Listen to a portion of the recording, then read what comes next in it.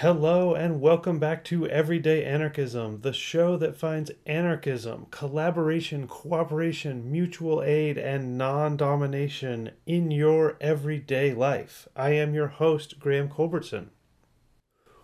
Today's episode is an interview with Professor Leonard Williams. I invited Leonard on the show because he is the author of a new book, Black Blocks, White Squares Crosswords with an Anarchist Edge. Yes, crossword puzzles with themes and clues drawn from the ideas of anarchism. But in my conversation with Professor Williams, we not only touched about that book, but about the rise of anarchism in the 21st century, the connection of today's anarchism to the activism of the 60s, and indeed, Professor Williams convinced me that the act of constructing and solving crossword puzzles is part of the world of mutual aid. So after the theme song, join me for my interview with Professor Williams, and I do recommend the book, Black Blocks, White Squares.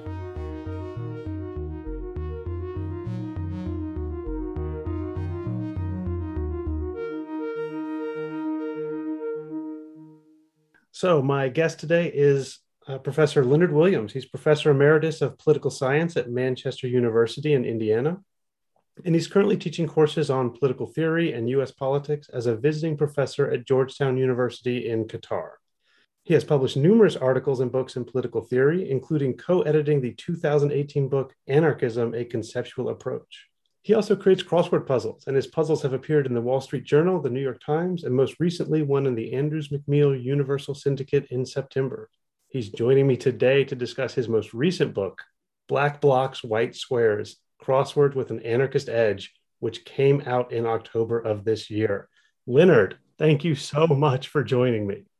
Well, thank you for the invitation. I'm very happy to be here.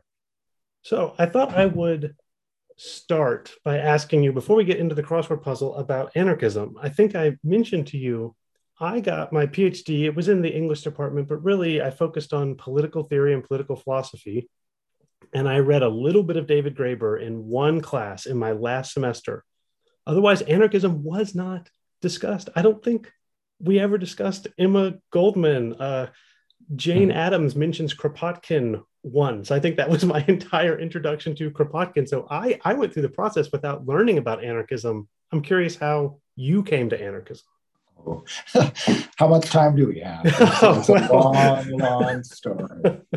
And I try to hint at some of that in the introduction to the book, but basically, I've had a long-standing interest in social change and radical politics that came about largely because I grew up in the 50s and 60s and was drawn up in all of that by television news, of course, the civil rights movement and the student movement and the anti-war movement. I grew up in the area of Gary, Indiana, so the Chicago 68 convention, very much on my mind. And so I read early on in various radical literatures. I remember reading about Black Power, reading Carmichael, reading King, reading Malcolm X. I got quotations from Chairman Mao the first chance it came out. I've just been drawn to that sort of thing. So by the time college came around, I was, pretty well steeped in reading Marx and other kinds of radicals. And there were a number of people in the university who were self-identifying as anarchist. I wasn't at the time, but I was also reading them nonetheless. I mean, I've one of my favorite experiences was reading both volumes of Living My Life by Emma Goldman, a book that I still treasure today. I wrote papers on Bakunin, as well as Marx and St. Augustine, for that matter. So I was, working in these areas quite frequently, both in my studies and in practice and reading radical perspectives on American politics at the time, listening to people like Baba Ram Dass and Noam Chomsky on the radio, those kinds of things. So it's been a while. And I did do a master's thesis on Georges Sorel, the French syndicalist, who clearly has some affinities with anarchism as part of that tradition at times, but has some other affinities that are less tasteful. So yeah, I've been at it a long time. And what got me reconnected to it was having students who were identifying with anarchism around the time of the Seattle protests. And that reminded me of the 60s, the energy in the streets, the arguments that were being held. And so I got back into it, this time as an academic, and started writing an article. And the first one I got published, it actually brought fan mail. And so that was surprising, to say the least. And then just kept going. That is such a cool story. I do want to say it's come up a few times in the podcast. I haven't talked much about the battle in Seattle, which really is a revival of anarchism as a movement. And I think, that happened when I was in high school. And I just remember being confused as to what was happening, not knowing what the WTO was and not knowing why anyone would be upset about it once I knew a little bit about it. And in that sense, this seems to be a generational story, in that if the students that I teach now, the people who are younger than me, I'm 38, they know about Occupy Wall Street, they know about Black Lives Matter, and they know, my students will say explicitly, oh yeah, Black Lives Matter, it works on anarchist principles. We did not know, or I did not know, in the late 90s that the World Trade Organization protest people said they were working on anarchist principles. My vision of anarchist was either late 19th century, early 20th century murderers, or, people living in a commune without water, maybe 30 people in a 2,000 square foot house. And I just knew that whatever those people were doing was not something viable, did not offer a road to a better future. Boy, have I come a long way. Yeah, definitely. And these things do happen in cycles to some degree. And so, again, it was that sense of familiarity, of seeing that kind of energy and the kind of spirit that was there, that spirit of rebellion that I remember from growing up in the 60s and being in university from 1970 on. But there were other things that I think connected me to anarchism, even if I wasn't formally identified with it. My interpretation of Marx, and especially his theories about human beings and about radical democracy, the Paris Commune and all of that, were always much more centered for me than talking about, the base superstructure model or anything of that, which is too mechanistic for me, for my taste.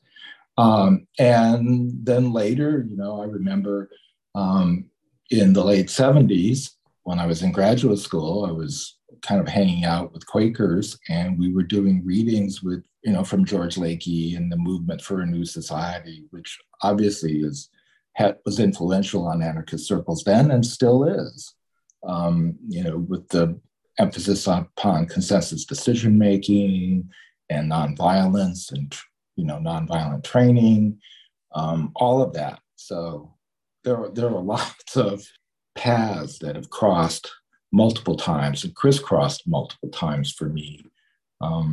It's in many ways, it's like everything else, is all overdetermined. Yeah. There we go. We've already got the term overdetermined in this interview, so it's been a left-wing success. Well, yeah. Well, I do study ideology, so I have read my authors there. Yeah. Yes, me too. Although it's been a little while. I mean, I'm amazed. I ran into a guy in the park with my kids and told him about this podcast, and he said, "Yeah, That's interesting. I haven't read Goldman for a while, but I'm really reading a lot of Althusser right now. I mean, this was a man that I just met in the park, so Wow, if that's that tells interesting. you. And I do teach political ideologies classes. That's been the favorite undergraduate course I had, and the favorite course that I like to teach. And so there's always a unit on anarchism that where we do read Goldman and remind people that it's not just some crackpot idea, and it's not just chaos and everything else. Yeah, it's fascinating for me. I want to get to crossword puzzles soon, but just more of what you're saying. I mean, I wrote my dissertation on radical politics and social change in the late 19th and the early 20th century. And some significant portion of the people. Oh, by the way, I've got birdsong outside, which I hope is, Murray Bookchin would be happy or something. We've got a nice nature is existing in this podcast.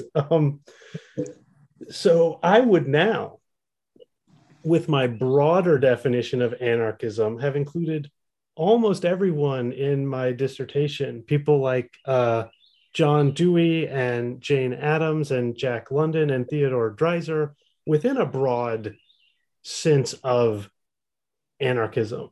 Jane Addams identified as a Tolstoyan, and I'm certainly convinced by Kropotkin that Tolstoy is an anarchist, and Tolstoy almost identifies as an anarchist, but Addams is very clear that she is not an anarchist, and she ultimately disagrees with Kropotkin. But besides the fact that she claims to disagree with him, now that I'm setting their ideology side by side, I don't find points of disagreement. And, Ruth Kenna in her book, The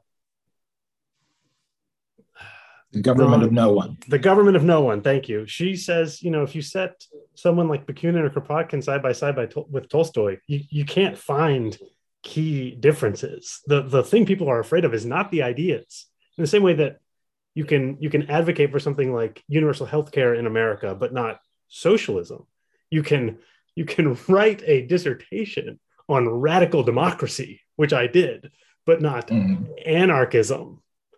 But the other thing for me is that has just united this whole tradition I studied, Thoreau, Emerson, into all these American people, and then realizes that Kropotkin and Tolstoy are reading these people, and it really is an international movement. And I think the best name for it really is anarchism. You can call it radical democracy and direct action and voluntary association if you want to. I'm fine with that. But anarchism has some resonances that I also like. Yeah, it certainly either turns people off or gives you an opportunity to explain it further, which, I think is true generally about radical political stance. It's very, very hard to find folks who in large numbers will embrace it automatically. It takes some education, it takes some effort to persuade or at least explain all the connections.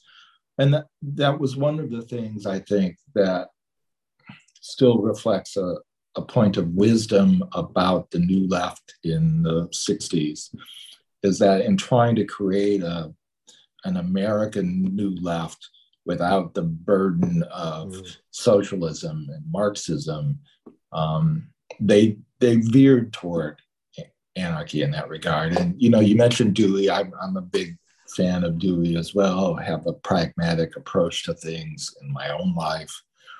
And I find that anarchism fits very well with that kind of pragmatism, even though it's not the liberal kind of technocratic democracy that Dewey may have favored it from time to time.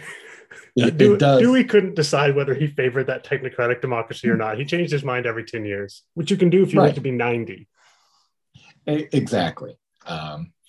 So I don't intend to live until 90, but I do have that sense that it's important to be experimental. It's important to try different ways to achieve social change, try different ways to understand human beings and the world, try different approaches to one's own life as well. That experimental attitude, I think, serves one well for a long career or even a shorter one. I was always afraid to experiment too much with left-wing ideas because I was worried about the old horseshoe. I was worried. I knew I didn't want to become a Maoist, a Leninist, a Stalinist. So I thought, well, definitely don't go farther than Dewey. Don't go from Dewey to something beyond that, because I thought the next step was Trotsky. But I would say that Goldman or Kropotkin are much further left than Trotsky in my sense, because they have this experimental democratic vitality to them that I don't find. I mean, the Trotskyist tradition is better than the Marxist Leninist tradition, but the anarchist tradition is where I find that sense of experiment, and it's greatly in accord with the pragmatist tradition that I was trained in. Yeah, I would agree. And one of the things about the anarchist academics that I've met and worked with is that they're open to influences from all kinds of sources. Unlike the Marxist-Leninists that I've met, who had their texts or their, sanctioned canon, anarchists tend to be much more available and open to a wide variety of sources to try to see how anarchism interrelates with these other traditions. Yes, absolutely. Evolution was another major part of my thinking in my dissertation. I wrote about Dewey in that respect, and Adams, and finding Kropotkin. I mean, life is this evolving experiment.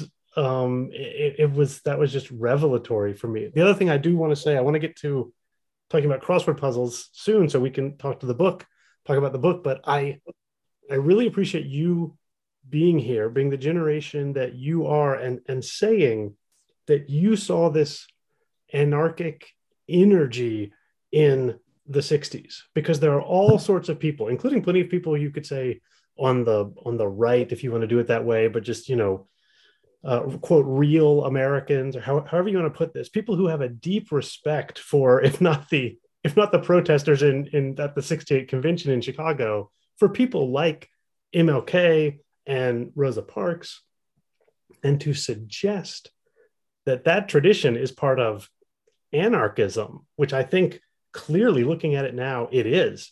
But this is a provocative and destabilizing position for a lot of Americans, and it's one that I'm making from a distance. Hearing you say that, you were literally there and seeing these currents and able to make this connection across the decades, I think that's very cool, and I really appreciate you bringing that to this interview. Well, you're entirely welcome. I can do no other. Well, but it is your lived experience, and you're removing it from the intellectual history that I am doing into the personal history. And you already mentioned Goldman's book. Personal history and anarchism seem to me intertwined in a beautiful and important way, as opposed to as you say, these sort of totalizing abstractions that sometimes animate the Marxist-Leninist traditions. I'm reading Kropotkin's Memoirs of a Revolutionist right now, and it's just such a pleasure, and yet filled with so much insight. Yeah, very much so.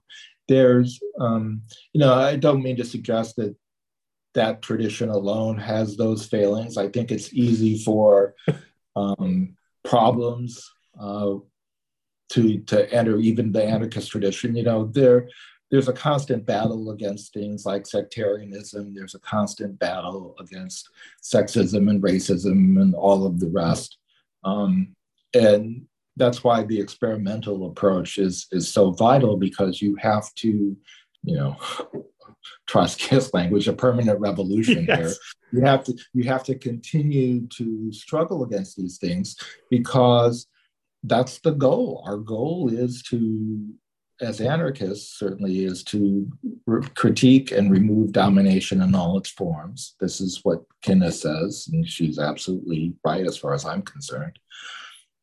But that's not going to be done in a day. It's not going to be done over a few years. It has to be continually addressed in circles large and small.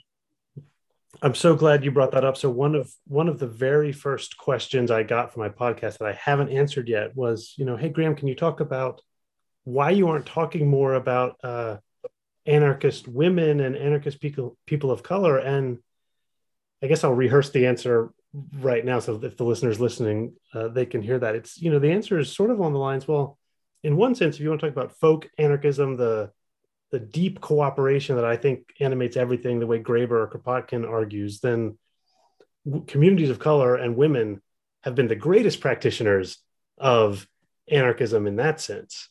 But then if you want to say this thing called anarchism and the anarchist canon and people who are labeled anarchism, well, the people in those books are people who achieved a certain amount of fame, had a level of education. The language we use now is privilege, right? So obviously, if you don't do the hard work, your revolutionary leaders, or at least your revolutionary intellects, as you look back, they're going to be whoever was in positions of power at that time. And so many of the great feminist writers, people like Mary Shelley, came from an upper class position and then were given a quote man's education. I mean, Shelley's dad was very clear. He gave her a man's education.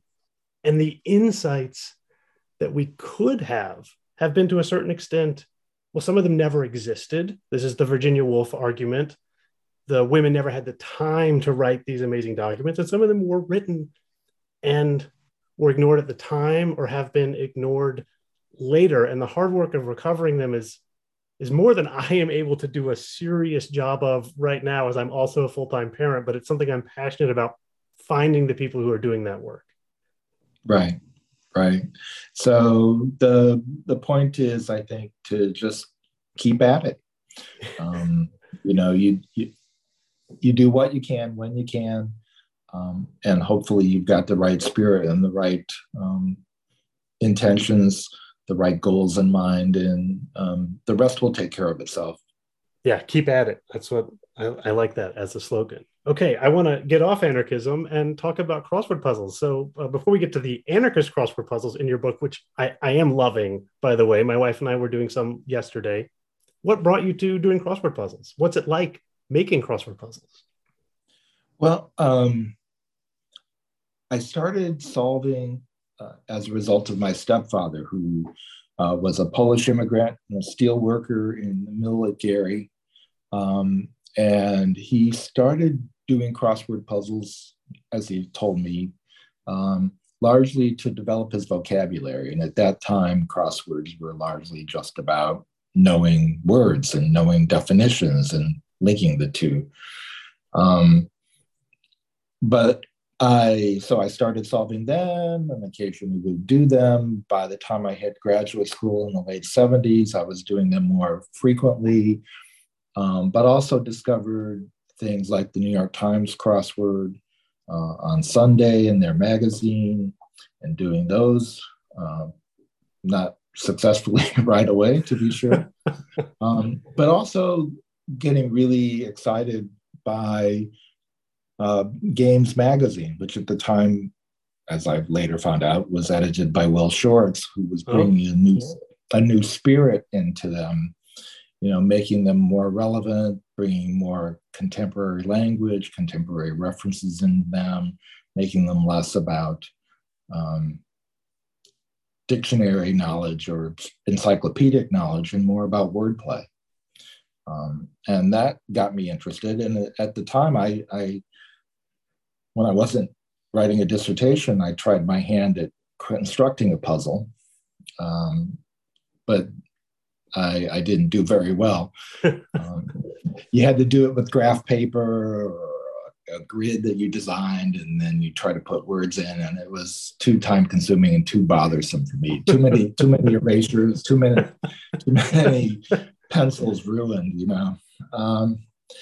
But then about the year 2000, I discovered online, just looking around, I was thinking about crosswords then. I was solving a lot more, solving different types of crosswords.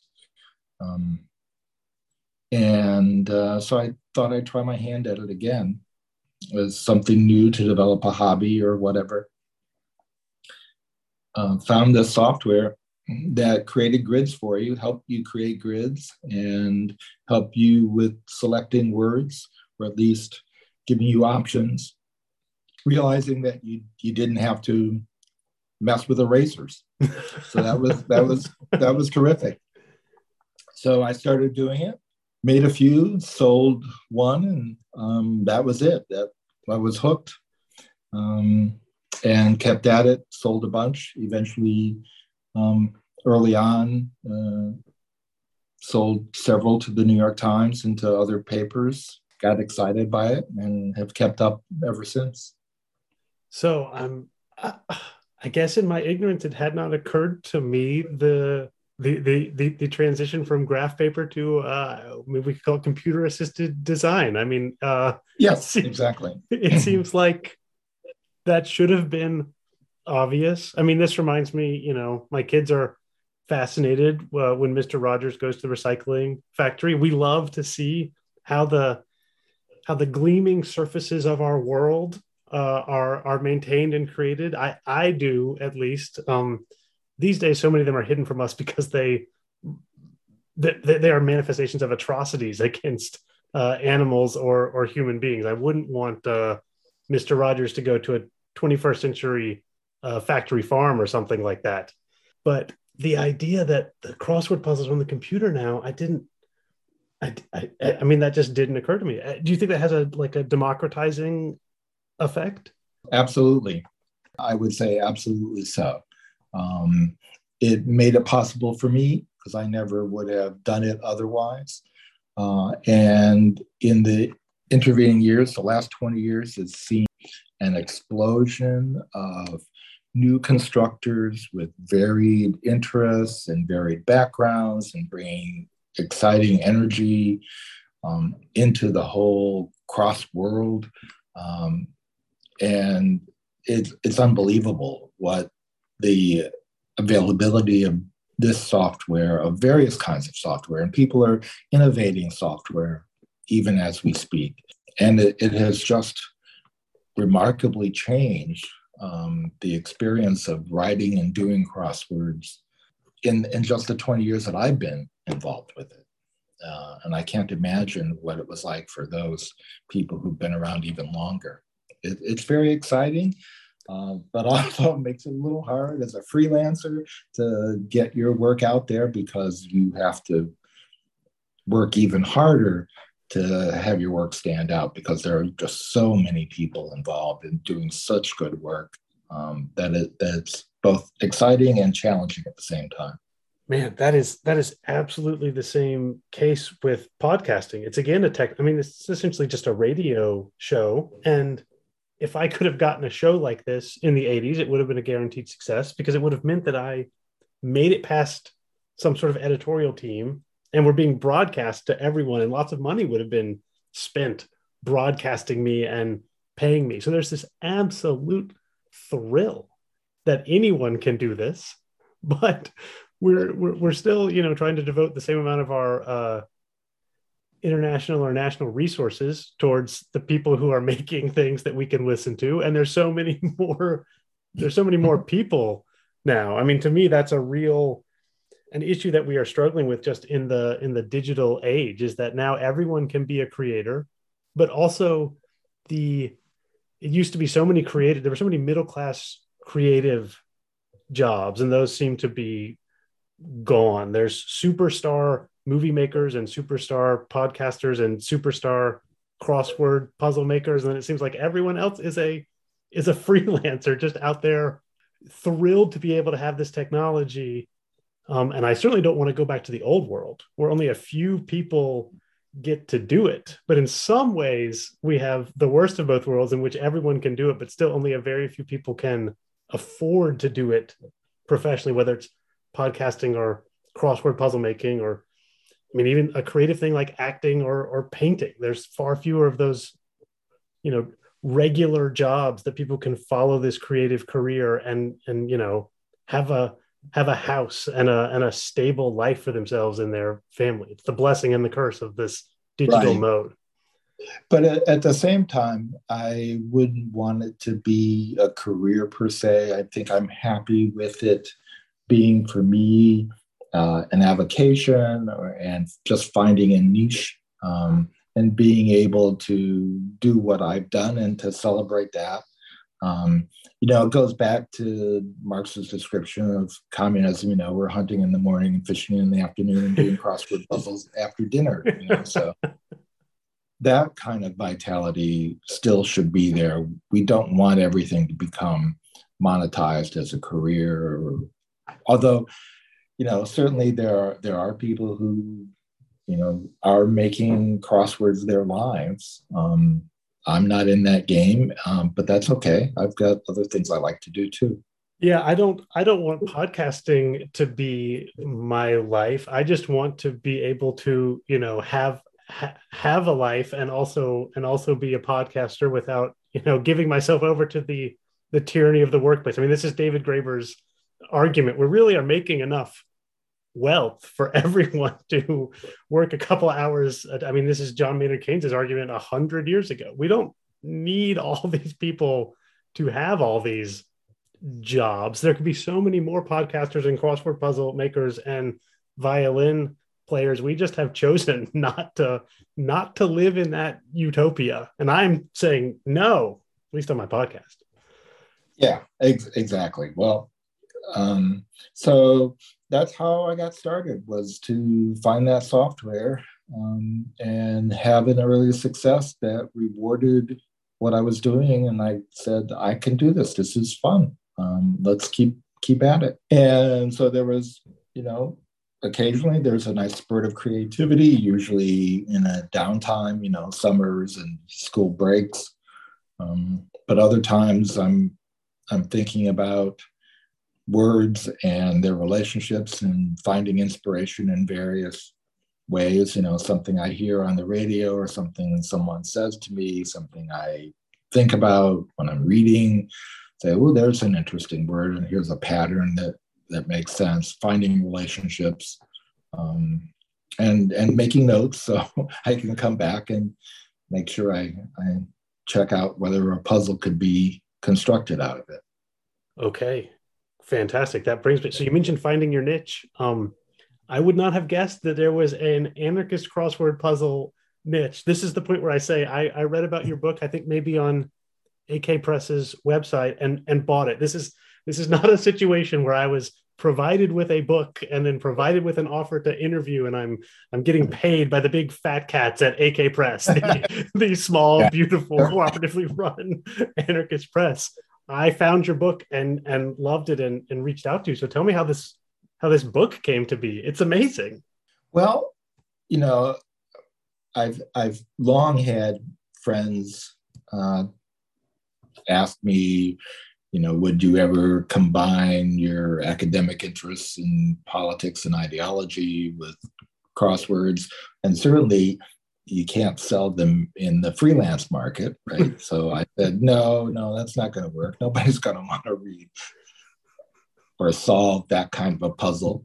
It's certainly not going to be snapped up. But increasingly, there's been a lot of change. And again, this comes back to this democratization and the rise of new voices and new approaches to thinking about crosswords. There are crossword podcasts, for example, one that I like to listen to, Fill Me In, where they've talked a lot about the idea that crosswords are a kind of art form. And I agree with that. That's what I enjoy about it. It's an expressive activity.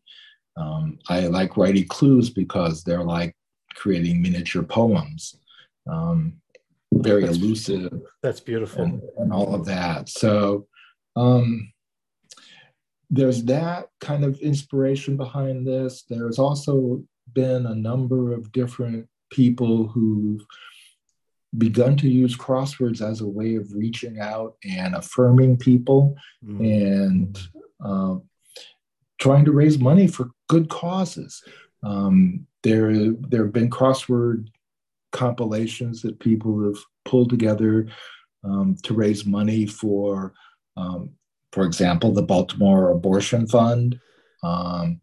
There were crosswords women of letters that were created to raise money for women's groups in January of 2017. Queer Crosswords has done that for the LGBT community. So they were giving people a bunch of crosswords and in exchange for proof that they've given money to these organizations and activities. And so with that kind of, what shall I say, inspiration that was circulating around in the field, it occurred to me that maybe it's time to try my hand at constructing crosswords for the community that I'm a part of. And so, it was on the back burner for quite some time. And then about a year or so ago, a theme occurred to me that is in the book. And I said, wait, this might be it. And this would have been one that could easily have sold on the freelance market, but it also gave me the inspiration to try to see if a book of crosswords on anarchist themes or with anarchist themes could be produced. And I reached out to a friend who was one of the contributors to the anarchist anthology that I co-edited, and reached out to a crossword editor just to see, well, what do you think about this idea? And they gave, kind of the positive signals. They gave some expressions of support, and I wrote a prospectus and sent it into AK Press. And surprisingly, they liked the idea too. So I don't think it's surprising at all, Leonard. I mean, this is, this sparked us. I mean, especially, I didn't know, Leonard, about this sort of mutual aid cooperative movement that had emerged in crossword puzzles lately. That is thrilling. I'm learning so much about this today. And so the idea then for me was that if crosswords is an art form, it can also be a form of outreach and education. And so that brings me back again to my profession as an educator, and my interest in political theory and political ideologies. And so the idea was to try my best to use the tools of crossword construction, grid design, theme construction, wordplay, and some creativity to do lots of different kinds of puzzles. I had hoped to do all of them so that they could be likened to ones that get published in the New York Times and other outlets. But that wasn't possible, for one reason or another. So you have some different types of themes. Some are very straightforward, didactic. They're asking you to pay attention to certain lists of things, as it were. And then there are others that are more standard crossword fare. You're kind of using the certain approaches of wordplay and theme construction that are there. And there are still others that I think broke some ground and were quite creative. And it took a few months to compile them all. I set my goal of having at least 50 crosswords. Most crossword books have about 60 or 70.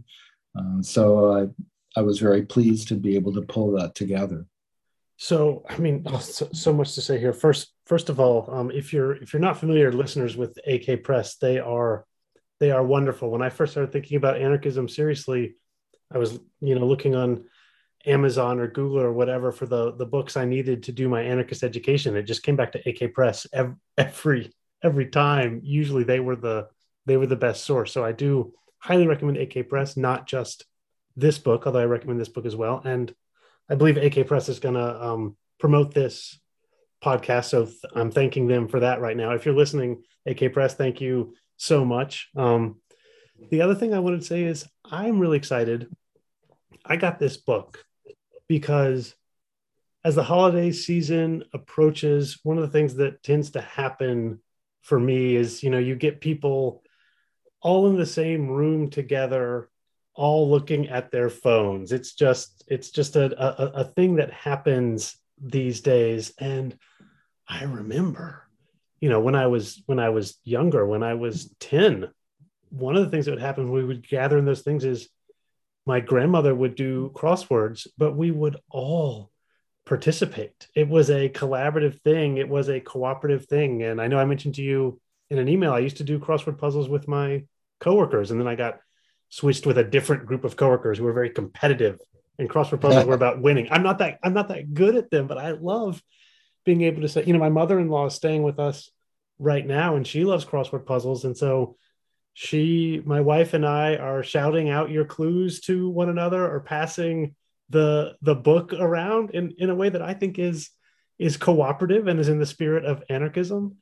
I didn't occur to me that the actual doing of the crossword puzzle is cooperative, right? You are sending out a song, and we are completing the melody. If that is not too musical of a metaphor. And so this idea of creative, collaborative solving of things. I mean, what is that if not a metaphor for the project we are all engaged in as we try and build communities and make a better world? Right. There's a lot more of that kind of collaboration, of that kind of mutual aid, if you will, to crosswords than any of us realized long ago. I just, you think about crossword solving as a solitary activity, right? You're shut in your room, you're in your favorite chair, and you're shutting out the world so you can focus in on what's happening in the grid. But I saw the social aspect of it when I went to my first American crossword puzzle tournament, where 300 plus people, and then later 600-700, because the tournament grew, were solving together in a competitive situation, but most weren't, the ace solvers that get through a puzzle like this in a couple of minutes. But they were there, and then they enjoyed talking about them. That was phenomenal. That was incredible. And these days, there are online tournaments that people can participate in. And you can do it as an individual, or you can do it as pairs in these tournaments. There are Twitch streams where people are either solving puzzles or constructing puzzles, and folks communicating with each other in the chat feature of the Twitch stream. So there's an incredible world of people interacting over what used to be this very solitary activity. It's unbelievable what has happened again. Again, part of this evolution of a cross-world community. The other thing I think that's important to recognize is that, like any other book, this did not happen just by me, right? It required inspiration and research and understanding drawn from all kinds of sources.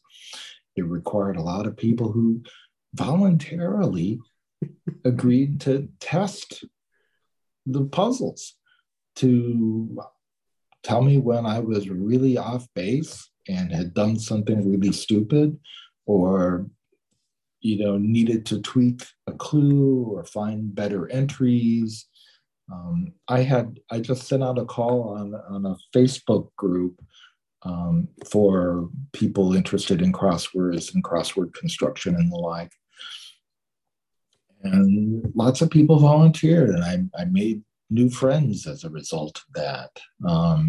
And then I have longstanding lifetime friends, one in particular that I thank in the book, who, pretty much solved every puzzle that I made for it. And, it again is a collaborative effort.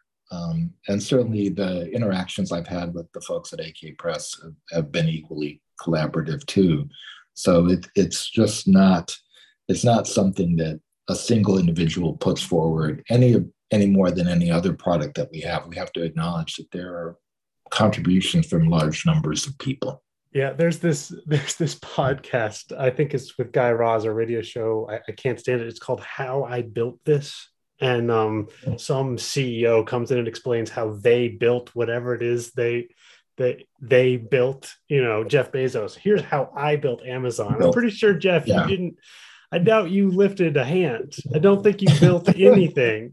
And that, we have a real problem that I think anarchism can help us with, of acknowledging the cooperative nature of everything in our world. And I talked about this before when I maybe unwisely brought up concentrated animal feeding, whatever, factory farms. We have a tendency to want to hide the people whose labor makes our lives and our creative expressions possible. So thank you, Leonard, for mentioning all of the people that went into this book. So Leonard Williams and his community produced Black Blocks, White Squares. I also need to say, just awesome title. I mean, I would have bought the book for the title alone.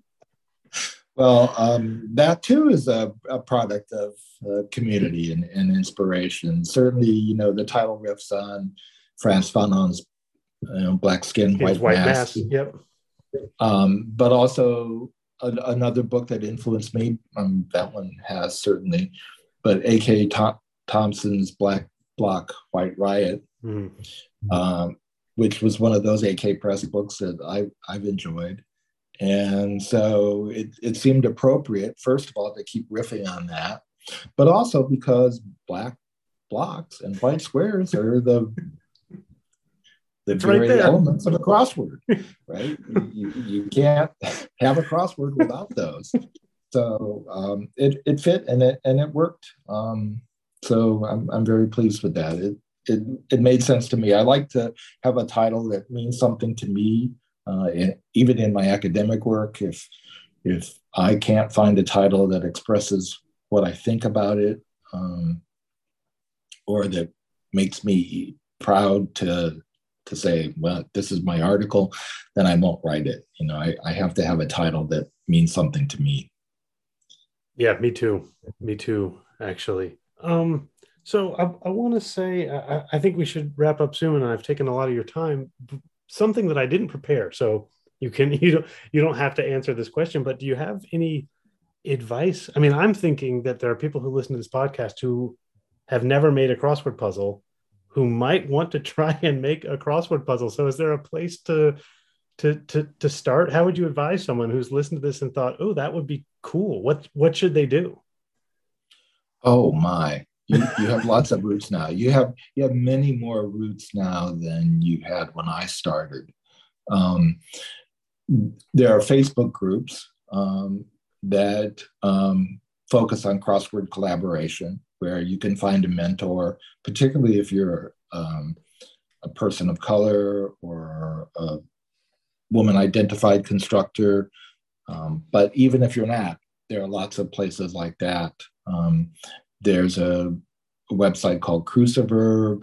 There is a website that allows you that gives you crossword construction software that you can just work on in the browser.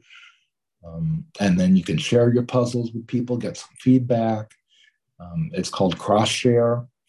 There's Crossword Twitter. Of course there is.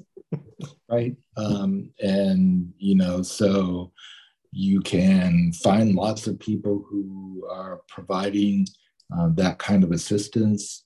There are many, many, many people who give enormous time and credit and help new constructors along. I'm certainly happy to do that.